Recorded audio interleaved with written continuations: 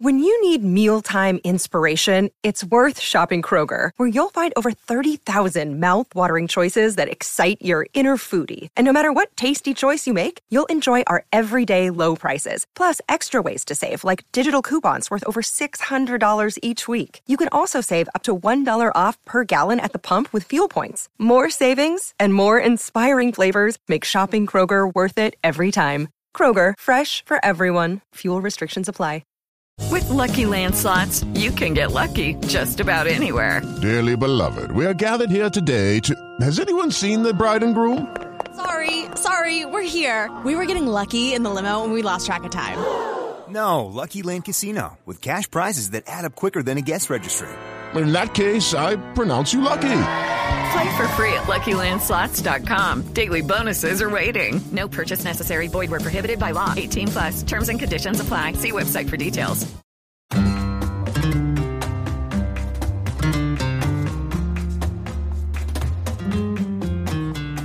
Hello, Kool-Aids. Welcome to Barca Talk. I'm your host, Gabriel Quiroga, here in the Spanish capital. And in today's episode, we're going to give you our FC Barcelona Champions League hot takes. And joining me today to talk about those hot takes is Craig McGuff from the north of the UK. How are we doing, Craig? Cold, but very, very eagerly anticipating this argument. I mean, podcast.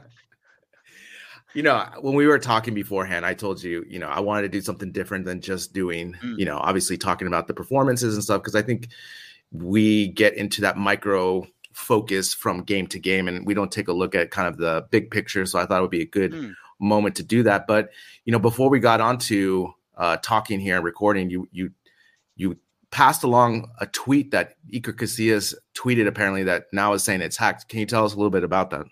Yeah, so if anyone hasn't seen it, Iker Casillas tweeted today what seemed to be a very genuine coming out statement, which he has since deleted and given us the age-old excuse of my account was hacked, which is the famous person social media version of the dog ate my homework. What really upset me is that there was a message, a tweet back from Carlos Puyol saying, it's time for us to tell our story, Iker, with a kiss emoji. And I just think we need to point out two things. Number one, I can't imagine how hard that is for anyone who either has had to come out, is thinking about coming out, is too scared to come out. To see people making a joke about what might be the hardest conversation you ever have, I think is absolutely abhorrent. I think the fact that we've got two players of the standing of Casillas and Puyol is absolutely disgusting. It's not funny. It's childish. It's disrespectful. It's hurtful. And I just think we should call out the fact that certainly for everyone in our Patreon group, like, I think there should be absolutely no ambiguity whatsoever that we are a podcast for all, we are a Patreon group for all, and we should be a club for all. And sport, like any other aspect of humanity, should be a place for all. And jokes about things like this are just not funny. And to be honest, I expected better from two people like that. So I just thought it was rank, to be honest. Yeah, I completely support you on this. And you brought this up and we were kind of looking and talking about this. And that's the thing, we both have strong feelings about this. And again, like you said, it shouldn't just be done in jest on Twitter with emojis like this. And especially with the two type of people who have such influence here in Spain. And like we said, what's going to happen in the next couple of days is probably going to get swept under and ignored, as a big thing. And, this, even though Spain and especially Madrid, as open as it is, there's still not only with LGBTQ plus, but also with racism, these two issues that happen here in Spain that get brushed aside very easily. And it's something that is, that needs to obviously improve here. And this is just, again, as you talked about, the hack thing drives me crazy because, it's not, people don't just focus on you and just hack. That's not how it works. And then they would do something like that. So poetic, type of thing. Horrendous. So, horrendous. Yeah. So thanks for pointing that out because I was not on Twitter this afternoon. I did not see this kind of firestorm that happened. And obviously it's good that we bring it up because we want to be a podcast that is fully inclusive. And obviously we want to be our club to be fully inclusive as well. So correct. All right. After the break here, we're going to get into our quick hot takes about FC Barcelona and Champions League. With the Lucky Land Slots, you can get lucky just about anywhere. This is your captain speaking. We've got clear runway and the weather's fine, but we're just going to circle up here a while and get lucky. No, nothing like that. It's just these cash prizes add up quick. So I suggest you sit back, keep your tray table upright, and start getting lucky. Play for free at LuckyLandSlots.com. Are you feeling lucky? No purchase necessary. Void where prohibited by law. 18+ terms and conditions apply. See website for details. Hello, it is Ryan, and we could all use an extra bright spot in our day, couldn't we? Just to make up for things like sitting in traffic, doing the dishes, counting your steps, all the mundane stuff. That is why I'm such a big fan of Chumba Casino. Chumba Casino has all your favorite social casino-style games that you can play for free anytime, anywhere with daily bonuses. That should brighten your day a little. Actually, a lot. So sign up now at ChumbaCasino.com. That's ChumbaCasino.com. No purchase necessary. VGW Group. Void where prohibited by law. See terms and conditions. 18+. With Lucky Land Slots, you can get lucky just about anywhere. Dearly beloved, we are gathered here today to... Has anyone seen the bride and groom? Sorry, we're here. We were getting lucky in the limo and we lost track of time. No, Lucky Land Casino, with cash prizes that add up quicker than a guest registry. In that case, I pronounce you lucky. Play for free at LuckyLandSlots.com. Daily bonuses are waiting. No purchase necessary. Void where prohibited by law. 18+. Terms and conditions apply. See website for details. All right, Craig, I'm ready to have this discussion. I'm gonna start off with one because I know you have one, and we have a couple from our patrons, and we'll try to. And I have one kind of Stephen Smith, type of hot take for you at the end, just to kind of burn the bridge there. So let's go for the first one that I have here. Are we going scorched earth on this, mate? Yeah. Because I've been thinking about it for a while. It's funny because when we started talking about this, I was like, we should have 3 hot takes, and you said, well, that's going to take 4 hours, and I was like, yes, that's going to probably take 4 hours. So let's just do the one. So my first one, I don't think it's that controversial or anything. My first take for FC Barcelona and Champions League is the 4-2-3-1 should be the new formation for Champions League glory. The 4-3-3 is so 2009. I see your face and I love it. I absolutely hate it. I hate it. We spent how many weeks debating the double pivot and how it should never be seen again, and how it's the worst thing that Koeman had ever done was the double pivot. And all of a sudden, let me ask you first, right? Okay.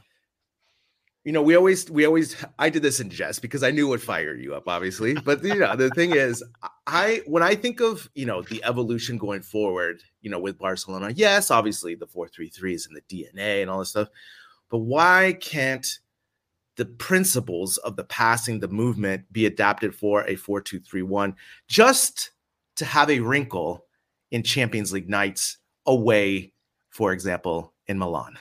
Well, here's where I find this really interesting, right? And this is beyond the paradigm of Barca or anything like that. It's just football in general for me. So have you ever read Inverting the Pyramid by Jonathan Wilson? No. Incredible book, heavy, a bit heavy. It's basically the history of football formations, right? Which, I mean, fair play when forgetting that published, because that must have been a difficult pitch. Getting that idea off the ground, but it's Christmas is around the corner. Just saying, it's genuinely a phenomenal read. It goes right back to the old WM when kind of football first broke from being kind of an amateurish game, and all. It's a great read. I won't dwell on it.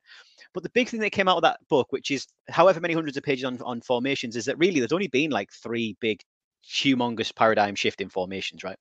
And what I find really fascinating about the debate that we have in the Champions League, which we don't have any other time in the Barca context, but that in football as a whole, I find amazing, is people think, if we just played 4-3-3 instead of 4-2-3-1 or vice versa, things would be different. In the grand scheme of things, it doesn't matter. It doesn't matter. The formation is a misnomer. It's a red herring. Unless you're doing something wild, like when Scotland played no attacking players, when we played, I'm going to say the Czech Republic, maybe under Craig Levein, and we played like 4-6-0. Horrific. Like, that is noticeable. If you're Keegan's Newcastle and you just decide that your defenders are a bit non-existent, we're going to play 2 centre-halves and everyone else is just going to attack. Yeah, fair enough. The nuance between those 2 systems are so infinitesimal in the grand scheme of things over the course of a fluid 90 minutes. I think it's absolutely a misnomer. It's the players and what they're being asked to do that's different. What I would say to your argument is, do I think 4-2-3-1 could work? Of course it could, because 4-3-3 could, and it's basically the same thing, minus one person being a bit more dynamic or less. It's what players you put in there and what you lose elsewhere. What I would say back to you is, who do we sit deeper? I'm guessing it's going to be Gavi and Busquets, probably. No, okay, interesting. So who would you put in the double pivot then? I know. Before you answer, Busquets and De Jong doesn't work. We've seen it a million times. So who would you put in the double pivot? So, like, for example, if I had to pick this 4-2-3-1, I would put Mikesi in there, for example. Try him out and see. I mean, to me, it has less to do with the double pivot, more about going more direct up the middle with, let's say, Pedri and Lewandowski up the middle, let's say. For example, I'm just throwing it out there. To have 4 people as opposed to just 3 as a flat 3. So your argument then isn't, God, how aggressive did that sound? I meant that genuinely. Your argument is, wow, I am getting into this far too quickly. So what you're saying then, it isn't about defensive stability. It's about how I read that. It's about the fact that in the last few games we've played, our wide players have been borderline non-existent, potentially counterproductive. Correct. That's interesting. So what you're going to do is you're going to sacrifice dynamism to try and force them into a channel, which I would argue could be done just by putting different players there. I think we need to drop players for bad performance if we don't do that enough. So I take your point. Actually, when you spin it, I see the logic. I don't hate it. I see the logic. I just think if we've got to revert to changing things systemically instead of dropping players, then we've got a much bigger problem than formation. No.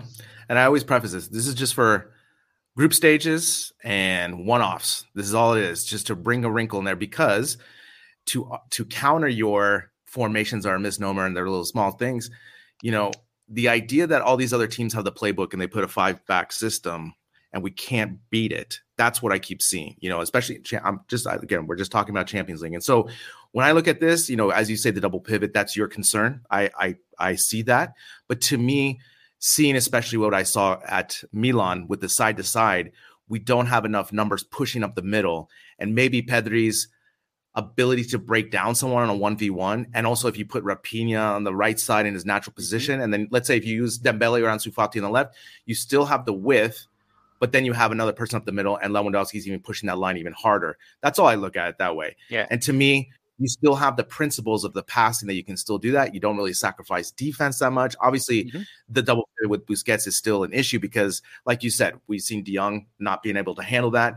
Gavi, that's you lose a little bit of him as well. But to me, I feel I'd rather sacrifice that because I want to get the goals. Right. I want to get those opportunities because, as we saw on Tuesday night, only 2 shots on goal, but the whole 90 minutes was really impotent in attack, essentially, you know, with the amount of crosses, you know. I don't disagree. And do you know what? I don't hate the concept of a double pivot. I hate the debate we had about it for 2 years when it wasn't working because we put the wrong players there.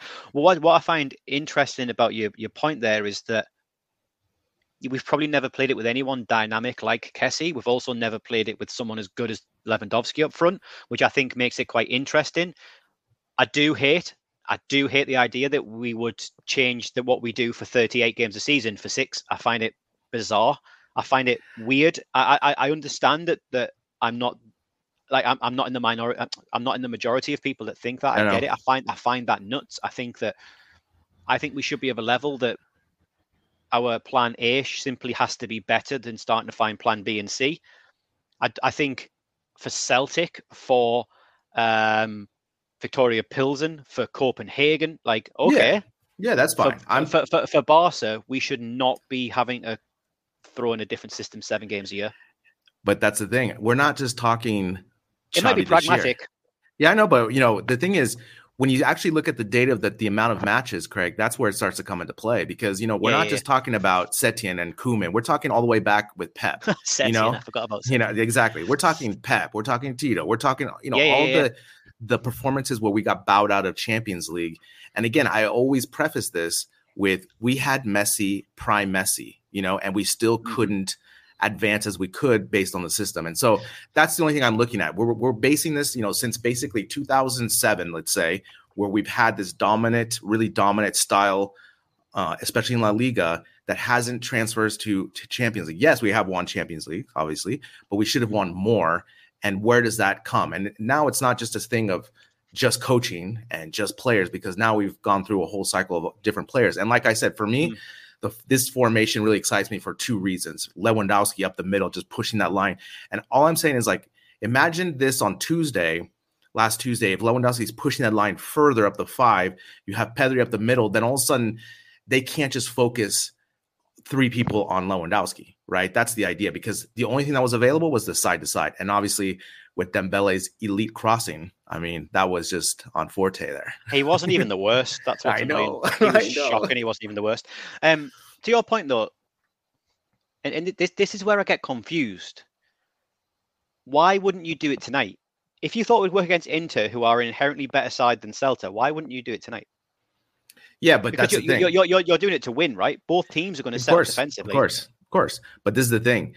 Celta is not playing for the one night to advance through group stage, right? I mean, I would say that all clubs nowadays are playing matches very much in isolation. I don't think people are turning up saying, "Oh, don't worry, because if we lose this, we've got them again in a return fixture in 4 months." I don't know. I mean more about this is the thing with group stage. I mean, how many matches do you watch of Inter? Not a lot, to be fair. Barely, Nor do I. Yeah, but they're going to be two teams that are going to set up. They're not going to be set up to try and dominate us, are they? This is the thing, man. For Champions League, players put that extra oomph because they know the world's watching. It makes a massive difference as opposed to Celta on a Sunday night in the Camp Nou. I'm just saying, there's a massive difference. I guarantee there isn't much difference between the amount of people that are tuning in to watch Barca, Celta tonight and Barca Inter. Because think about the competition. Think about the other games that we're up against. I can guarantee that in the UK, there is more people that will watch us tonight than there is that will watch us in the Champions League against Inter. I can guarantee. But UK is not the world, my friend. We're talking about the whole world, right? And this is the thing. Inter still has talent, right? Would you say Inter has more talent than Celta? Because I would say, obviously, yes, right? Yeah, of course. And this is the thing. This is why the Champions League is such a different animal, because as we were talking in the Patreon group, Inter lost 4 of their last 6 in the league, right? But guess what? The Champions League is like this revitalization of your performance where you all these players, like the guy that scored, who the hell is that guy, right? But he puts an extra 10% effort because he's playing against Barca. That's what I'm saying. So you can't take these teams for granted. Celta, the system of our 4-3-3 is always going to work in La Liga because these teams can't compete with our talent. That's just how it is, man. It's just too many games in La Liga. That's the thing. But it's all relative. Like Celta's 2 biggest games of the year are going to be against Barca Madrid. I understand that, man. It's the same principle. But the thing is, just look at the numbers, man. Just look at the numbers. It's just about the amount of victories that you have in La Liga compared to the amount of crucial away victories in Champions League. I think you're massively overthinking this. You're massively overthinking it. Then I don't know any other way that's going to get us over the hump to get more consistent away performances. Because we have completely new players. Tweaks, my friend. Marginal tweaks. We've had 5 coaches, man, in the last 15 years, and it's still the same thing, man. It's still the same thing. And that's the same thing, is that none of the coaches are doing anything different. So, like, for example, like I told Mariano on Friday, like Inzaghi goes to his office on let's say last Friday preparing for this match, and he's like, what do I have? I mean, this is the easiest scouting I have to do because I already know what Barcelona's going to do. In those 15 years and 5 coaches, we've won how many Champions Leagues? Yeah, but how many times should we have won more? Well, it's irrelevant. It's football, isn't it? What? Come on, man. How many finals have we lost? Yeah, I get that. And let's go. Apart from take Madrid out, who were just a different beast completely. How many of Juve won in that time? How many of Man United won in that time? How many of? Let's go through all the big clubs. Like I get that. But the thing is, when you have the most talented footballer of all time on your team, and you have the players around him to execute better performances, you can. I mean, just look at the numbers of the matches. There's just too many matches and 2 different coaches to just say that it's just sports. Well, it is though, because Man City under Pep should have had 3 Champions Leagues if you base it on the best team on paper. Madrid should never have won last year. My whole criticism of this is always switching something up just to get the victory. And our coaches and Pep exactly is too artistic to do that because they want to win with their style. So you've got to be kidding! You've got to be kidding! Pep is no. That needs addressed. Pep has cost arguably Man City the last 2 Champions Leagues by trying to be too clever in the semi-finals and completely derailing his own side. He's put out teams of formation where people are going, "What are you doing?" He's done precisely what you're advocating, which is he's made a quick change and it's backfired. You can't if the change was guaranteed to work against Inter, you would do it and it would work against Celta. If you could guarantee a win, you would do it. There's a reason coaches aren't doing it. But my whole thing about this is I need something to change. And this is my take. And now it's your take. My take is that, and this is not to offend anyone, and in the words of the kids, don't at me, bro. My 7-year-old has started watching YouTube and says things like these to me now. It's horrendous. My take is this: Barca has the most reactionary, pissy fan base of any successful club in world football. And if you didn't know better, you'd think we had the record of Arsenal. Oh my God. I don't understand. And this isn't, I mean, we've got a few in the WhatsApp group that spring to mind. Great people, love you all. But look at Twitter, look at everything. We're a fan base that can't handle defeats, and sport without defeats would be utterly pointless. It would become the theatre. It would become WWE, where you know what's coming.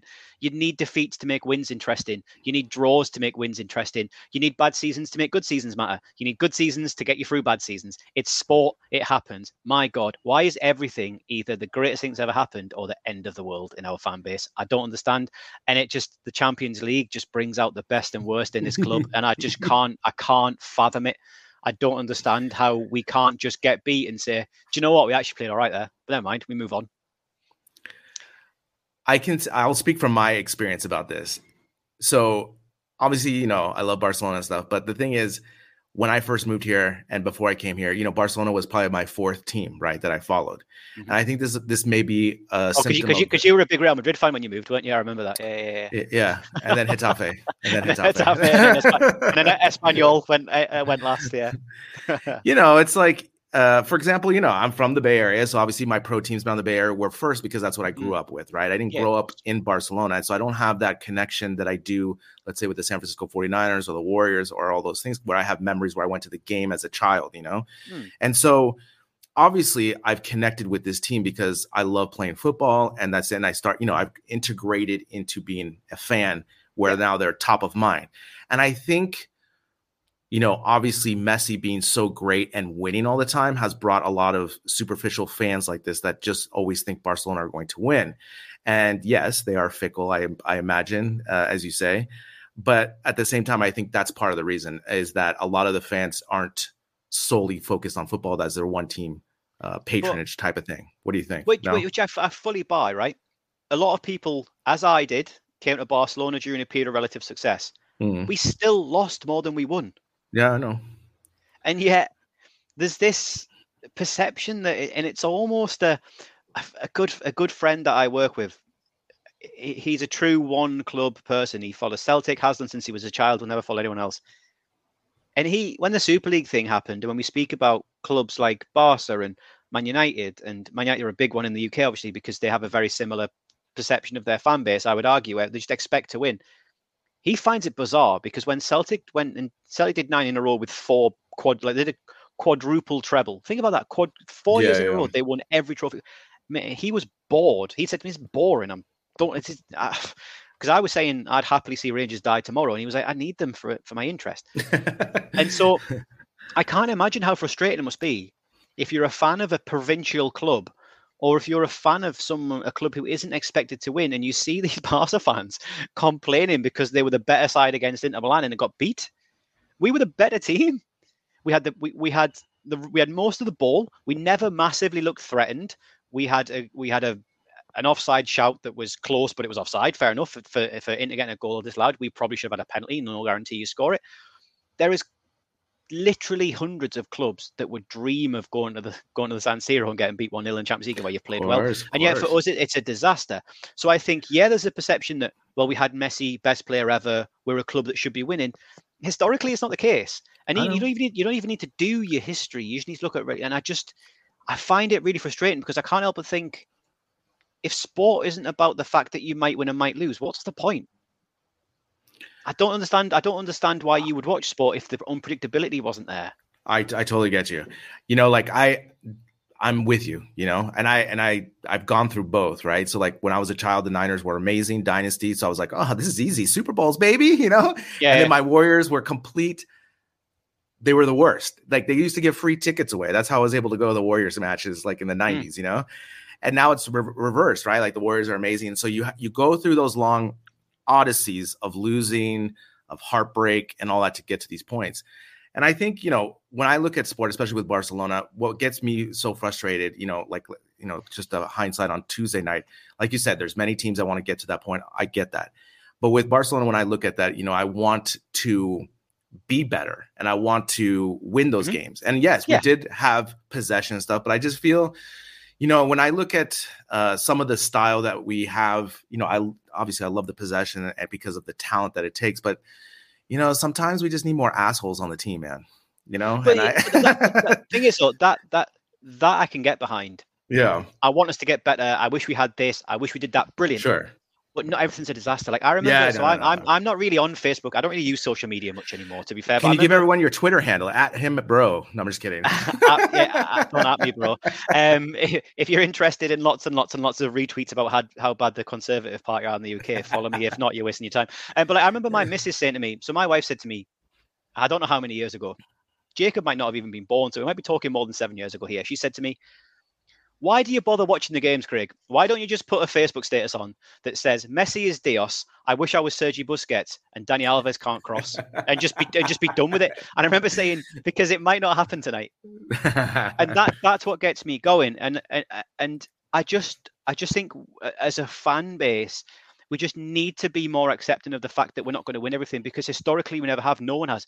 Madrid, the most successful team in world football, loses more than it wins in terms of trophies. Yeah. Historically. And so my hot take about the Champions League is people just need to get over the fact that we're going to lose, because you know what? We're going to lose infinitely more than we're going to win. And it's so reactionary and it confuses me.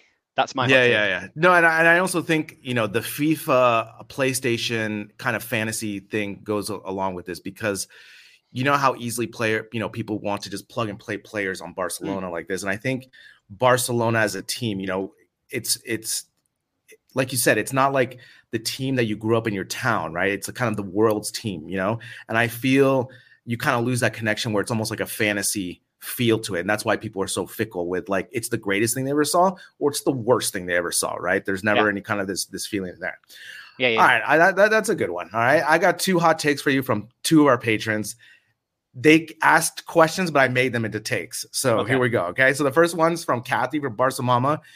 There is a referee conspiracy against Barca when it comes to the champions. What say you? I would agree that there is a referee conspiracy against Barca the same way there is an alien conspiracy against Papua New Guinea. Yeah, I unfortunately, I think this is the one take. This is the one take we're going to agree on, because if you like, I highlighted this last week. If you highlight the one focus on the referee VAR decision, yes. That's a goal right there. But that is at the 80th minute where Barcelona had more minutes to do something. And you also, like I always say, you have to create your luck. That's the kind of thing. I just didn't think Barcelona did that. What I would say, so in Scottish football, there is a big debate about referees, because Scottish football is very parochial. It's still very religion based. The Rangers Celtic thing is legit. It's still very religion based. And there is a hell of a lot of referees that come from one section of the community. It's getting less, but so there is debate there. There is rumor. There is questionable decisions based on outright allegiances. The Champions League, Spanish football isn't that. But what I would say is the standard of refereeing in world football is pretty poor. Yeah. But so I'd say the quality of refereeing is disgraceful in general. Qualified referee, actually. So I feel like I've got some ability to criticize, because I also know how hard it is, right? But I'd never refereed with VAR and stuff. But so I'd say the quality of refereeing is pretty poor for how much is at stake nowadays in professional football. I would say that if you asked every club in world football that regularly finishes outside of the top 5 whether they felt refereeing was hard, was worse to teams in the top 5 or out where every single one of them would say that the bigger clubs get away with more. I reckon that Barca get away with way more than they should. So if we're talking conspiracies, we need to be careful because we've probably benefited a lot more than we've lost. For sure. I mean, that's the biggest complaint about La Liga teams against Barcelona here, is that they get the majority of the calls. And we don't see it because we always kind of say, it's just physical play, like get up, that type of thing, And I totally agree. This is, my only contention is I just want consistency. And that's the hardest thing to get in Champions League ref because you have referees from all of the leagues and so forth. And I want consistency. Again, maybe they need to introduce where the coaches have the ability to call for a replay, with the flag like they do in the NFL. I don't know. There just needs to be more consistent because as we've seen across countries, every country is different, distinct. And that's the thing, if you're going to see something, go see it, make the call, but don't just, it just drives me crazy. Yeah. For me, I think the subjectivity it's impossible to replace. We've seen with VAR that the minute you take opinion out of it, the game actually gets worse, weirdly. I personally would like to see us take a bit more of a rugby approach. I don't know if anyone watches rugby. I'm not a rugby fan myself, but it's like the ref is just the arbiter on the field. If you don't like it, it is literally tough. If you argue, then you're walking off because do you know what? They'll still make mistakes, but it stops talk of this conspiracy stuff. I mean, I remember Dylan Hartley, big player in English rugby, sent off in a final after about 2 minutes, 2.5 minutes because he called the referee a cheater, sent off. And you just can't do that in that game. You can't question the integrity of the ref. And so I think for me, if anything, what you need to do is you either need to go all in on technology and it will ruin a lot of the fun of the game, or you just back out from talk of conspiracies and complaints, and because it's got us to where we are now, where we've just got this horrible vacuum in the middle of the management of the game.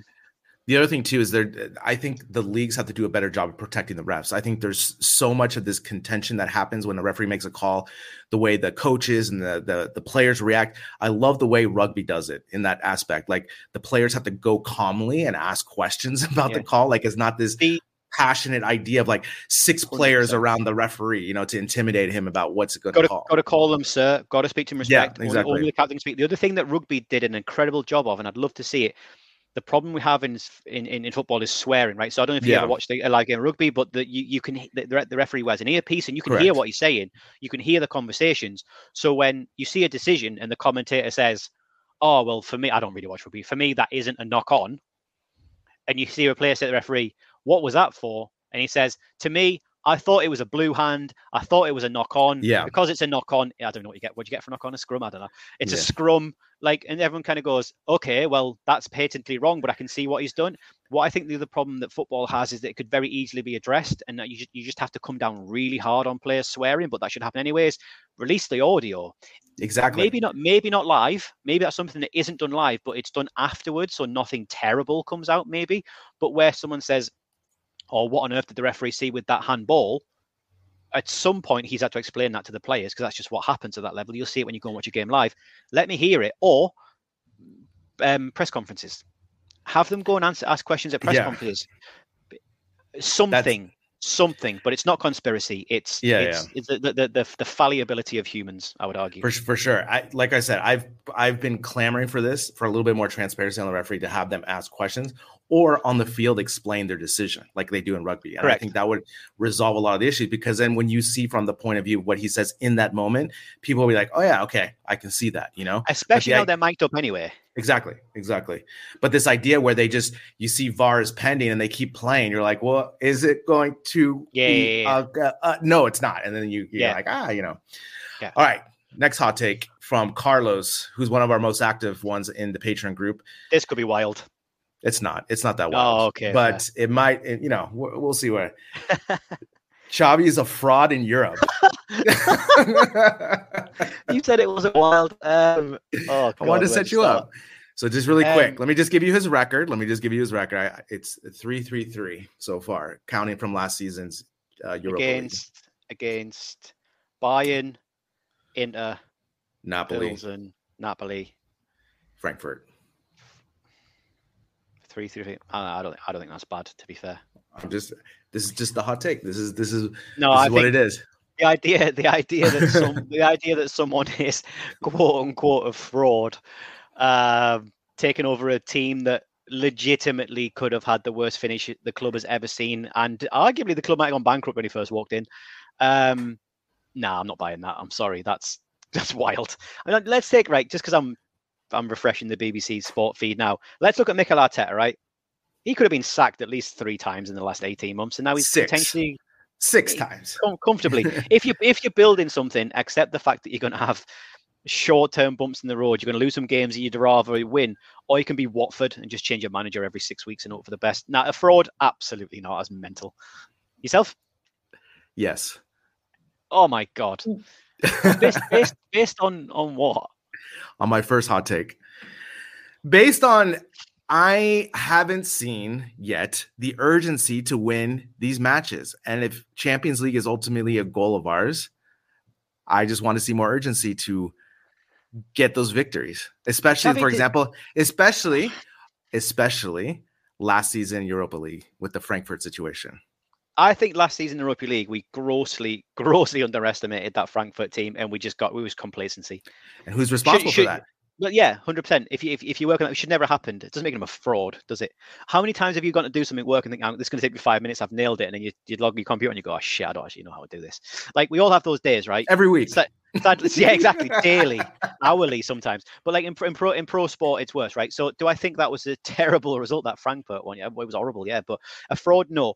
Like, and the urgency thing, did Xavi not get booked and threatened with getting sent off against Inter for too many protestations? Like, come on, if we're building something, Xavi was brought in to refresh an aging squad that had run out of ideas, that needed sweeping from top to bottom, needed big decisions taken on big players that are still around the club, that still hold a lot of influence that he has to manage on a day-to-day basis. That's not easy. We've all seen how one big figure can address the balance of a locker room one way or another. I think I said to you before we started, Aaron Rodgers might be flirting with that right now in Green Bay, but he's navigating, I would argue, the trickiest period that Barca has had whilst there hasn't been gunshots happening outside Camp Nou in one time period or another. It's the biggest peacetime difficult situation, and by peacetime I'm classing not Franco, because I know not all of Franco's time there was full-on war. This is getting heavy. But yeah, so I think he's navigating the most difficult time of any modern day Barca manager. We're top of if we win tonight, we're top of the league. We can still go through in the Champions League group with a decent win. Like, life is not a disaster. I know. Again, the take is a fraud in Europe, not a fraud in La Liga, not a fraud in the revolution of the team, not the savior of this. And, until he gets, I mean, What Craig, would that make? What would that make Koeman? Like super a literal imposter. Yeah, but he was never anointed as the savior. that's the thing, I think you could argue if he does nothing else, you could argue that Xavi has saved the club. I'm just the thing is fraud in Europe, right? I didn't say fraud in La Liga.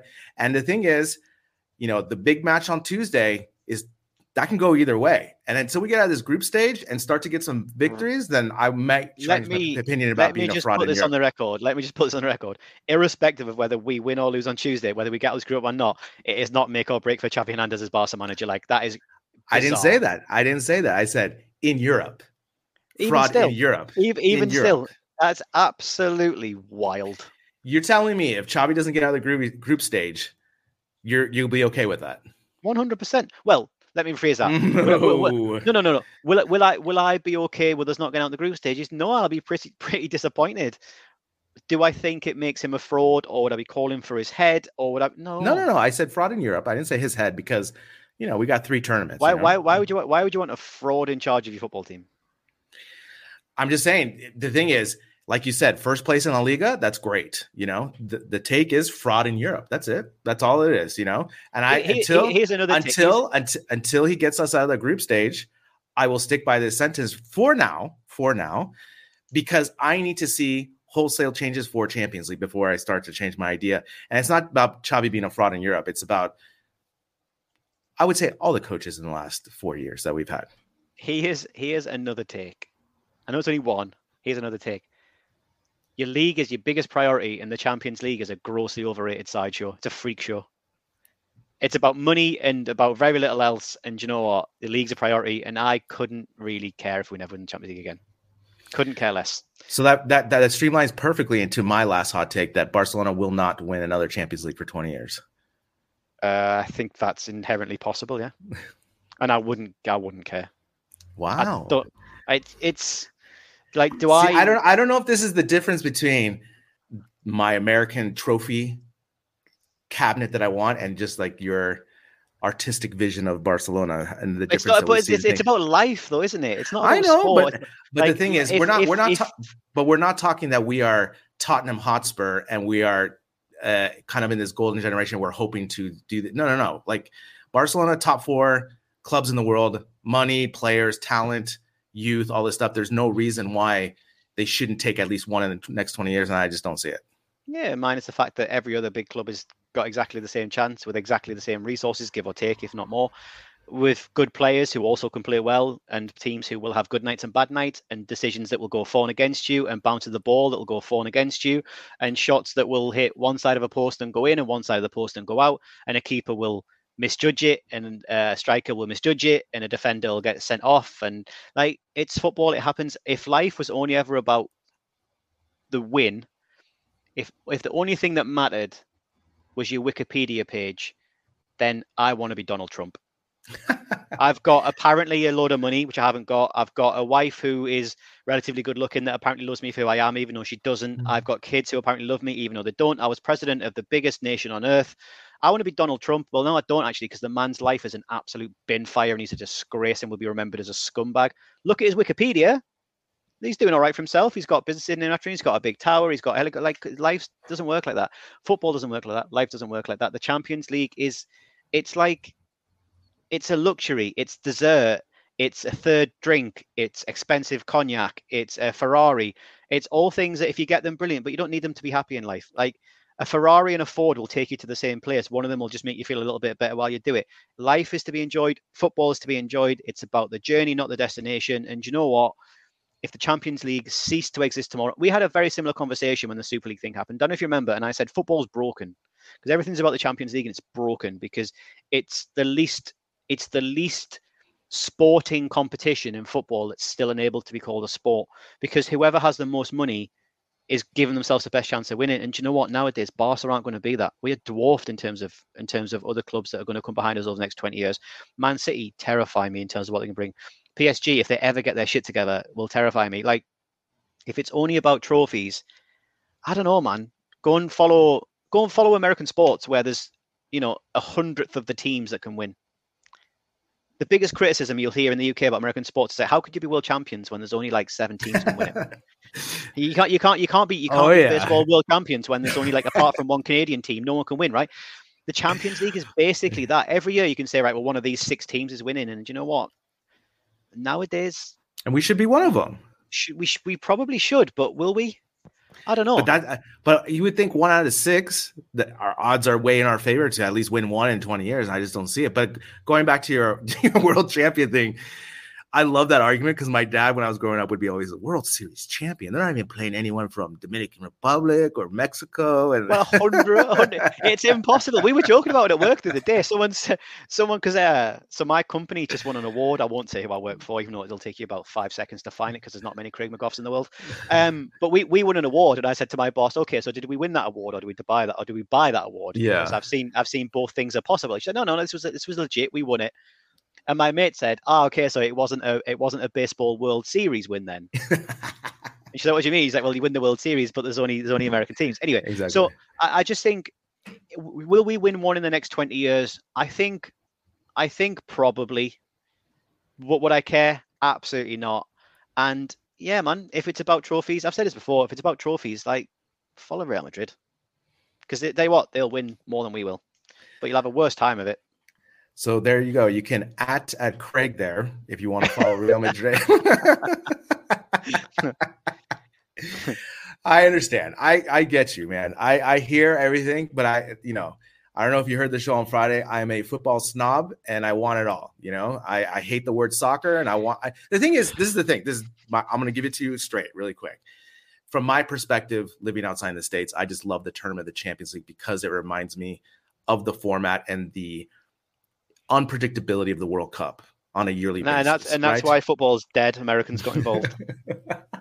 Sorry, man, I'm kidding. And so I love the the bright lights of the night, of going to different amazing stadiums here in Europe. And that to me is still what captures me for Champions League. I understand your point of view that I know that it's corrupt and I get all that stuff, but I still want to win a Champions League, and that to me is important still.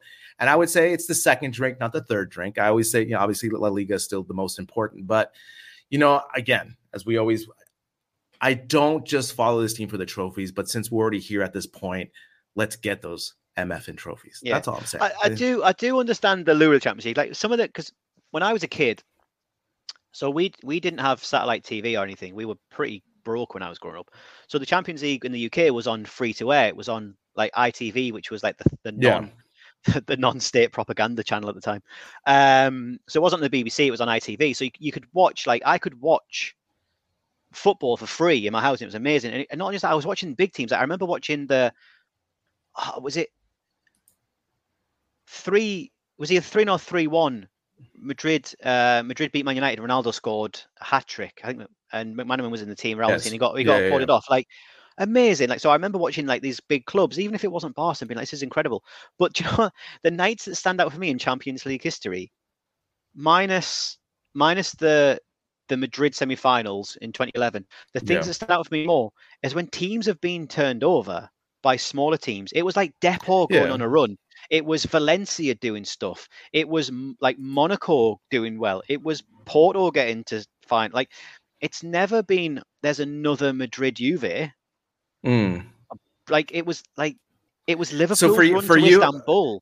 Yeah, for you, it's like the NCAA basketball where you like to see the upsets and those memories of like the smaller. Yeah, like Davis went against Goliath. Texas, Oklahoma, the weekend, like mega. Mega. Like what atmosphere? Like I don't want to go and see like just another rout. Like the Champions Leagues that have been crap. The teams that you thought would win have won them, and they're boring. Chelsea, Man United get to the final again. Like, oh, brilliant. Like, I know. I'm just, I love both, right? Because I love the unpredictability of the group stage. Like, for example, when Bruges beat Atletico last week, right? Like that, I love. But you can't have one without the other, can you? And I understand the dilemma you're in because it's your team, right? Yeah, that's when I look at Scotland, maybe it's easier for me because Scotland are awful. Well, join the club. US is awful. Like I'm there with you, man. Yeah, but like you're playing some ropey teams when you're qualifying. Wow, we're still in theory playing footballers. Like I don't know if you've seen Scotland's group for the Euros, but it's like Norway, Spain, and Georgia. Like that's not going to go well. That's going to be a war crime that we haven't seen since the English in the 1700s against Scotland. But like maybe it's easy for me being Scotland, but where there's no expectation. But like Scotland getting results against teams that are good, like we got a 0-0 in the Euros against England. We were the better team. We should have won. That was amazing, and that was a draw. And you held up with Brazil in '98 in the World Cup. Like those are the type of moments I think about. But like really quick before we sign off here because we're going longer than we wanted to go. I wanted to go, but especially from being outside, I loved seeing the galactic matchups. For me, one of the best memories I have watching the Champions League is the Liverpool Milan final. Like I distinctly remember that. Which one? The comeback one. Yeah, the comeback one. I was at a round table pizza, on my lunch break watching this because in the US it was at 12 o'clock and the only place that would show it was this pizza place, So I went on a 2-hour lunch. I just remember I was the only one watching the match. And so as a lover of football, I love to see these epic, inter-Europe matchups. But obviously, like you said, the Depor run and stuff like I love both of those things. And I just think, with Barcelona's resources and like you said, 1 out of 6, I just think, as we talked about in our hot takes earlier, I just think there's these tweaks that we can do to get better performances. I agree. That's don't let it define you. Just don't. Of course, don't let it define your happiness. Don't let it define whether Xavi's a fraud. Whether all of these crazy hot takes that come out in Champions League, like the Champions League, it is what it is. I know. Just enjoy it. Enjoy the journey. And with that, we're going to end the episode. So, Craig, thanks for joining me. Thanks for your hot takes. That was it. That was fun. We're gonna see how we end up on Tuesday night at the Camp Nou. They play Inter. It's going to be a hotbed of activity this week, and then obviously we will speak this weekend after the Classico on Sunday at 4:00. Are you going to be able to watch it? Because I know in the UK with the time zone difference and the time thing, you guys have that rule. It's Sunday, right? Yeah. Yeah, it's only Saturday. So in the UK, you can't watch football between 3 and 5:15 on a Saturday, which is wild. Yeah. What Would is it, 1976? What's going on here? No, so the reason, yeah, exactly. The reason made sense in like the 80s. It doesn't make any sense now when everyone's like, okay, so I can just stream it and you'll get no money. Yeah. Right, brilliant. I'll do that then. Yeah. So we'll talk next weekend after the Clásico that's going to be here in Madrid, obviously afternoon match. So we'll see how Barcelona hold up, because that's going to be a tough one as well with our limping defense, obviously, and Madrid's attacking that's still going strong. So Craig, have a good week. We'll talk next weekend. You too. Take care.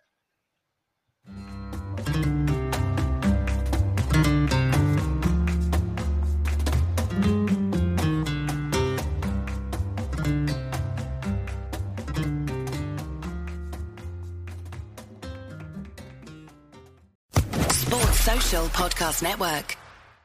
Step into the world of power, loyalty, and luck. I'm gonna make him an offer he can't refuse. With family, cannolis, and spins mean everything. Now, you wanna get mixed up in the family business. Introducing The Godfather at ChumbaCasino.com. Test your luck in the shadowy world of The Godfather slot. Someday, I will call upon you to do a service for me. Play The Godfather, now at ChumbaCasino.com. Welcome to the family. No purchase necessary. VGW Group. Void where prohibited by law. 18+. Terms and conditions apply.